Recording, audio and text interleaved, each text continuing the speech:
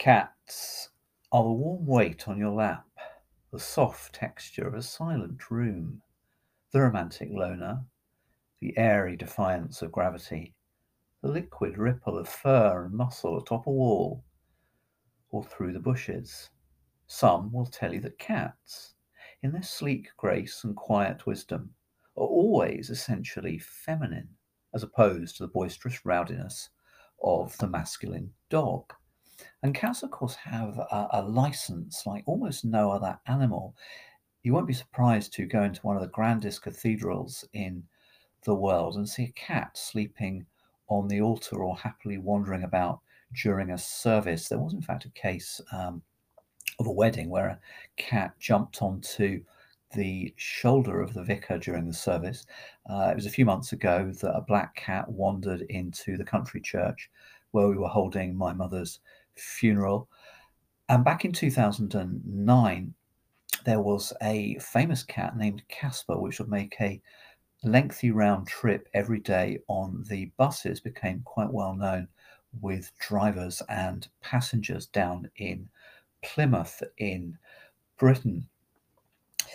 Sorry, someone at the back already heckling here and asking why on Dark Histories from the Secret University we have something so deeply fluffy and so eminently unsinister. Well, apart from, of course, the reputation of cats as witches familiars, the reason is twofold in this case. And I have to say, if we have any more heckling, we're not going to have time for the lovely story about the cat that went to London to see Queen Victoria, which hopefully will fit in at the end, number 6 of these 7 great cats. Why should cats enjoy a place on such a dark and sinister podcast? Dark in the sense of having been forgotten, most of these stories, and dark most of all in the sense of being profoundly mysterious. Some of the abilities of cats on their adventures that we're going to see here throughout history are absolutely astonishing and really should be a discipline of science. We begin in the late 15th century, in the time of wicked King Richard III. And this is the cat that fed Sir Henry Wyatt. Wyatt had been friendly at Eton with the man Henry Tudor, who was to become the legal heir to the throne, and thus Richard III felt threatened by Wyatt, and Wyatt was imprisoned in the Tower of London. He was tortured, he was very badly housed, not in a dungeon, they don't have any, but in a cold, damp room on a thin straw mattress. His clothing was in rags almost, and he was given very little food. But things looked up one day when a cat came into the dungeon with him and, as it were, offered herself unto him. He was glad of her, laid her in his bosom to warm him, and by making much of her, won her love. After this she would come every day unto him divers times, and when she could get him one, bring him a pigeon. For this, the cat came to be known as Sir Henry's Acater or caterer.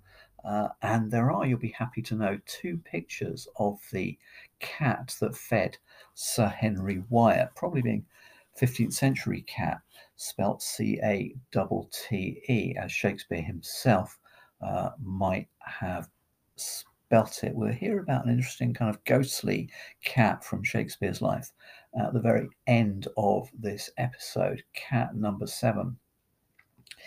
But we go now to the 1890s. Cat number 2 could have been forgotten if not for the research of the gentle author here. This is one story from 200 in my book, A Singing Mouse at Buckingham Palace. And big thank you to everyone, by the way, for a huge response, an amazingly popular episode yesterday on singing mice. So do try that if you haven't yet listened. We go now to London, where a family in the 1890s had just moved from Lincoln, where it shared a semi-detached building. They just said goodbye to their neighbour overlooking the Carhome racecourse there and taken with them to Forest Hill in London, their family belongings and their cat. They'd only been a little while in the new home in London when they noticed that the cat was not happy. And suddenly, toward the end of the month, the cat disappeared and was given up as irretrievably lost. Probably given up for dead, given the fact that this was actually a period of an appalling frost and severe snowstorm. But cut back to Lincoln, where the neighbour is still occupying one house in the pair, and suddenly is disturbed by a loud mewing and finds outside the familiar cat, which he has known very well and still does, though it's in a fairly miserable and half skeletal state by this time. Now, when we get to the close of this episode, we'll be meeting a cat that travelled to see the Queen in London. It, in fact, travelled from Lincoln to London by stagecoach, but impressively, our unnamed cat here travelled nearly 140 miles in appalling winter weather in about 8 days at a rate of over 17 miles per day, and in fact seems to have done the journey faster than the cat did by stagecoach going down to London from Lincoln in the early days of Queen Victoria. How on earth do cats do this? There has been very little science on what one day perhaps will give rise to the global cat nav and perhaps also a global positioning system. This really should be a branch of science. But we have actually a little research from the indefatigable Rupert Sheldrake in his book on amazing animal abilities. How do cats go home, often seeming to prefer their home to their owners? Well, it was in the early 20th century that the zoologist F.H. Herrick took his cat in a bag to his university office in Cleveland, Ohio, only to have the animal make a dash for freedom the moment it was unzipped. And spot the proverb there, but don't expect a prize. When he got home that night, Herrick was puzzled to find that the cat was already back before him. So he decided to make some experiments and took the cat in a closed container and released it at various distances from 1 to 3 miles from his home. The result being that he found the animal could navigate home under a variety of conditions and from any point of the compass. How do they do this? Well, we'll come now to a historic cat which not only pulled off this feat of going back home, but also did it with some impressive cargo in tow. A lady residing in Glasgow had a handsome cat sent to her from Edinburgh. It was conveyed to her in a close basket and in a carriage.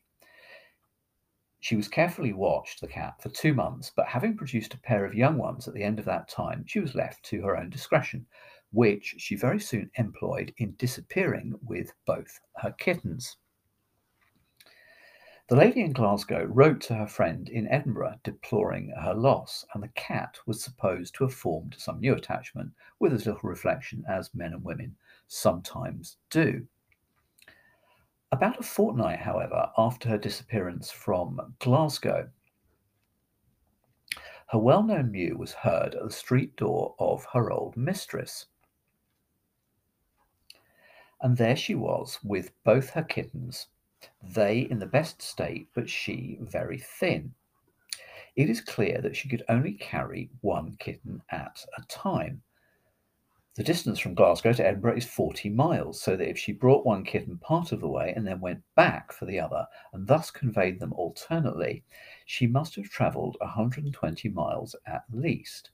Her prudence must likewise have suggested the necessity of journeying in the night with other precautions for the safety of her young.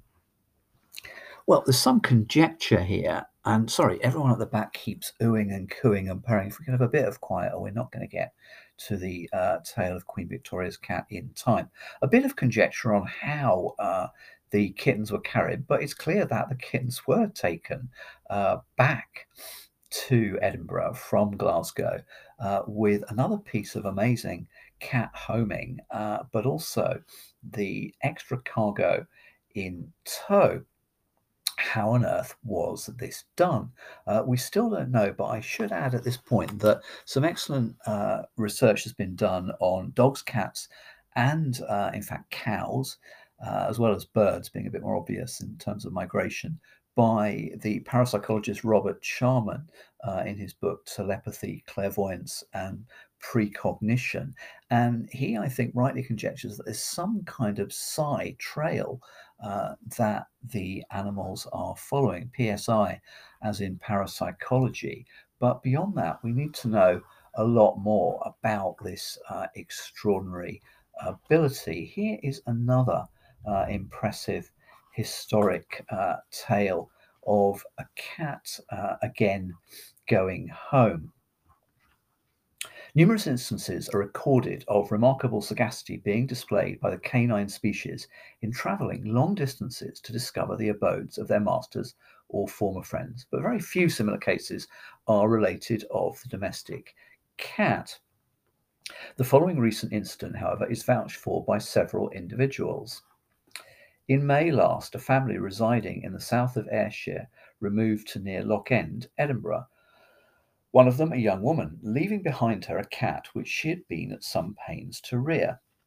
A friend with whom the animal was left wrote twice to Edinburgh soon after the family's departure, the first time stating that it had refused to take any food since its mistress left, and the second time intimating that it had gone away. Nothing more was heard till the end of July, when a poor cat, spent almost to a skeleton, was observed approaching the house at Loch End, exactly like the cat left behind, which answered at once to the name by which the latter had been known. For several days it scarcely looked up, but by and by showed its recollection of some of its former tricks, and soon convinced the whole family that it was the poor animal that had been left in Ayrshire. How it had travelled and how it had been guided remains a mystery to them, all the more difficult to solve given that part of their journey here was made by water. Well, we're now in the zone of a mystery surely more extraordinary than cats going back home, because you can at least say, well, a cat knew where it once lived, but in this case, the cat is homing in on its owner, and some would feel showing a warmer kind of love for the people who feed and home the animal. Now, this occurred in 1856 in Britain, but these cases have occurred across the globe and across time, being documented fairly recently.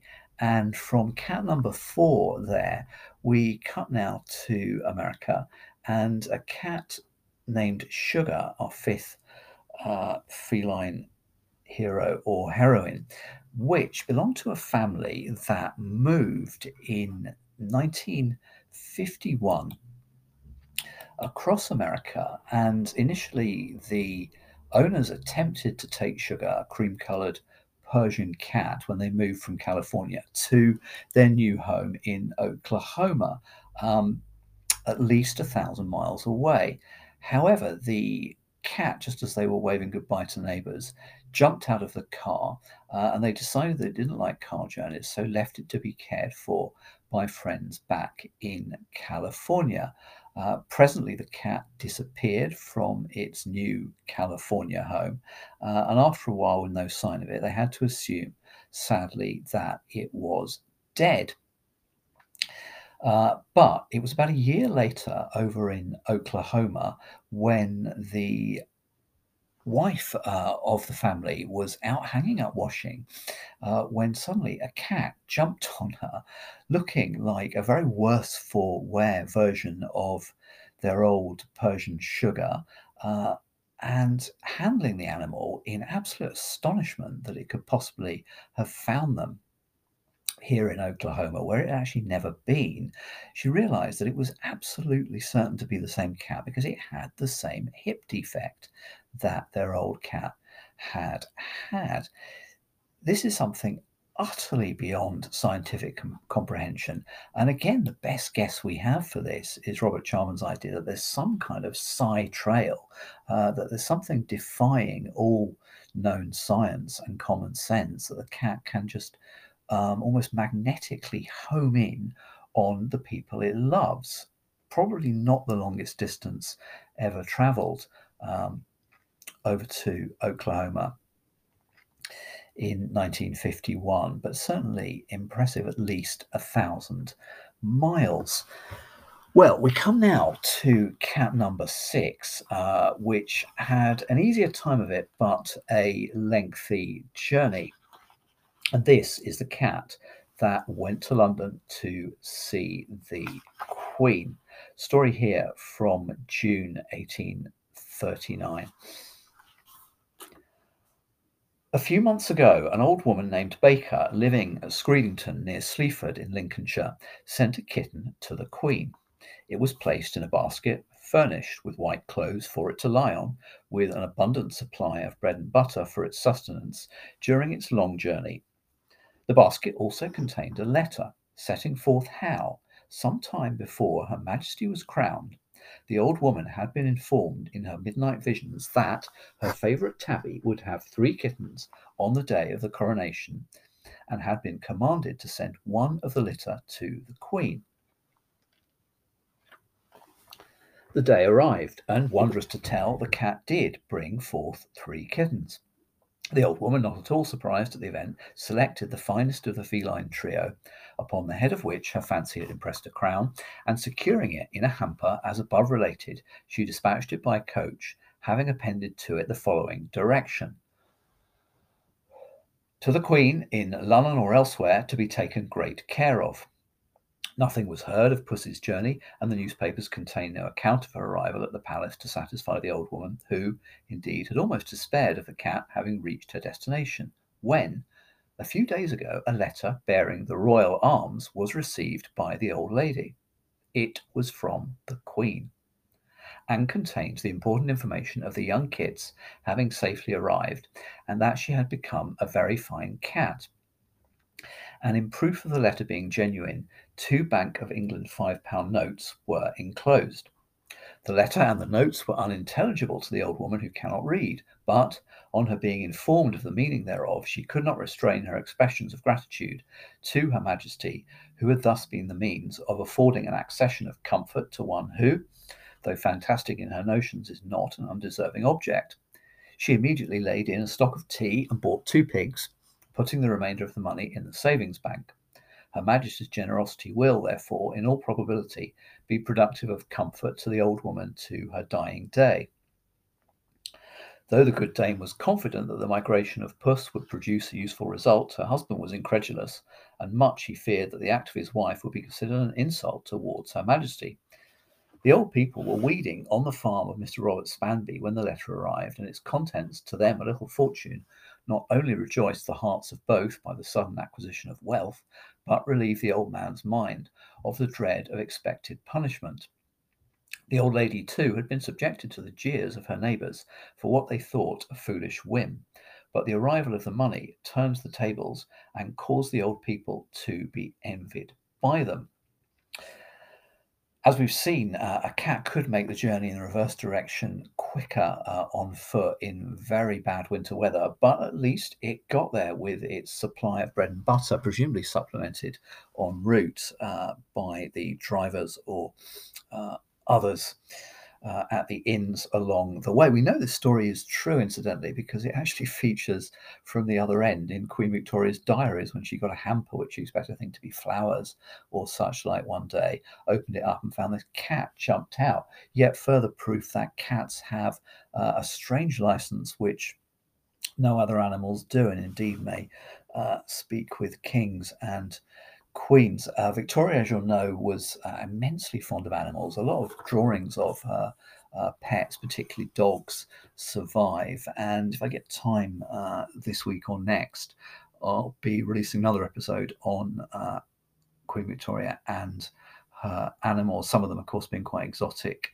specimens sent from across the empire and looked after by London Zoo. Well, that was cat number 6, and I hope you agree, a worthy and royal subject. Finally, come to a kind of ghostly cat for number 7. It's always fascinated me that Shakespeare survived several plagues in his lifetime. They made him a little bit miserable because they closed down the theatres along with much else in London. But they didn't kill off Shakespeare. He lived to actually a reasonable good old age for a period when average life expectancy was about 45. The question is, though, how did Shakespeare even survive his infancy? He was born in a plague year, and there were people dying very fast that year in 1564, come the autumn in Stratford-on-Avon. Most houses, of course, had cats, and that's one reason why cats have been allowed to wander freely in churches and cathedrals to kill rats or mice. Very few people would have been mad enough to feed a cat. If you did, it wouldn't do its job. So we have to wonder if there was a ghostly cat to which we owe the celebrated and sparkling works of the best-selling fiction author of all time. Was there a cat cracking the necks of brown rats around that sacred cradle as Shakespeare was early dreaming of the glories to come? Well, we've just time left now, I think, to make it clear to listeners why I am in no fit position ever to be allowed a cat ever again. It was in about 1980, I think, when my brother and I came back in our mother's car from a very exciting trip out just before Christmas with a small black kitten clutched within my jacket. And Sooty, as he became known, rescued from the cats' home where various assembled cats and kittens were climbing up the curtains for a donation of 50 pence, lived with us for 10 years. And after that, I was travelling, moving around the country a great deal. Leeds for my first degree, Edinburgh for the start of my postgraduate, Southampton for my doctorate, and on to Cardiff before I worked at Durham, where my friend's cat would wander out of the house back to Narnia. But I did get an option to have a cat a few years ago. My neighbours at that point were some students who had a black and white cat named Ziggy. And when they moved, in fact, only just over the road, they had a different landlord who wouldn't allow cats. So they asked me if I'd like to have Ziggy and gave me the cat basket and cat toys and the rest of it. So I took in the cat and decided to keep it indoors for a little while to get it used to its new home. After about 5 or 6 days, it was pouncing on me one morning about 5 in the morning in bed. So I decided to let the animal out. Now, the problem with my house is that it has no back door and it had no cat flap. So I let it out the front door early in the morning. And sadly enough, it did not come back, and it kept not coming back. And over the next few hours and days, cycling around on my bicycle with eyes peeled for Ziggy the cat, I came to realise that black and white is absolutely the default cat breed of Cardiff, if not of Wales. Every damn cat from a distance looked like Ziggy, but turned out not to be Ziggy. Well, the neighbours had put out flyers and inquiries and were quite upset. Amber was particularly, I think, the cat's default mother and was often asking me whether Ziggy had come back. And some weeks had gone by and Ziggy had not come back. One summer evening when I cycled back from a ride, I went down a little cul-de-sac close, which I never normally visited, to make another check for Ziggy. And suddenly there it was. So I locked up the bike, got hold of the cat, and began carrying it. What was a fairly short distance around the corner back to my house. Unfortunately, in between this cul-de-sac and my house was a very busy main road, and a few feet from the main road, the cat would get panicked, run back down to the end of the cul-de-sac. So I picked it up again, tried to carry it back. By this time, the cat shredded my shirt half to ribbons and making good work of my stomach as well. When I happened to spy, luckily enough, a couple of parents and their young daughter getting into their car just along the road. And I explained to them what's going on. I've lost my cat. I finally found it. And could they possibly, I know this is daft, but could they possibly be a lift just around the corner? It's just, 5 minutes away. Well, the cat, as perhaps often the case, calms itself in the arms of the young daughter and behaves very well as we sit there in the car, zip round the main road, and get back to my house. Thank them profusely. Thank you, thank you, thank you. Drop the cat back inside, and then run over the road to tell Amber we've got Ziggy back. And Amber comes over. We open up the house and find the cat there wandering about, looking a bit sort of disorientated, but it's obviously early days yet after many weeks' absence, at which Amber looks down at the cat, looks back at me, and utters the fateful words, "Richard, that's not Ziggy." Damn. So, with the cat carrier, which luckily I still happen to own, I made a stealthy journey under cover of the night a little bit later and dropped the cat back, whether it is still around nowadays and remembers in its dotage that strange adventure and how it was catnapped by a well-meaning academic, who knows? But there you go. I'm not fit to own any animal, cat or mouse or otherwise. This has been Dark Histories from the Secret University. Many thanks for listening. We'll have many, many more strange, wonderful, and deeply fluffy animal stories in coming days and weeks.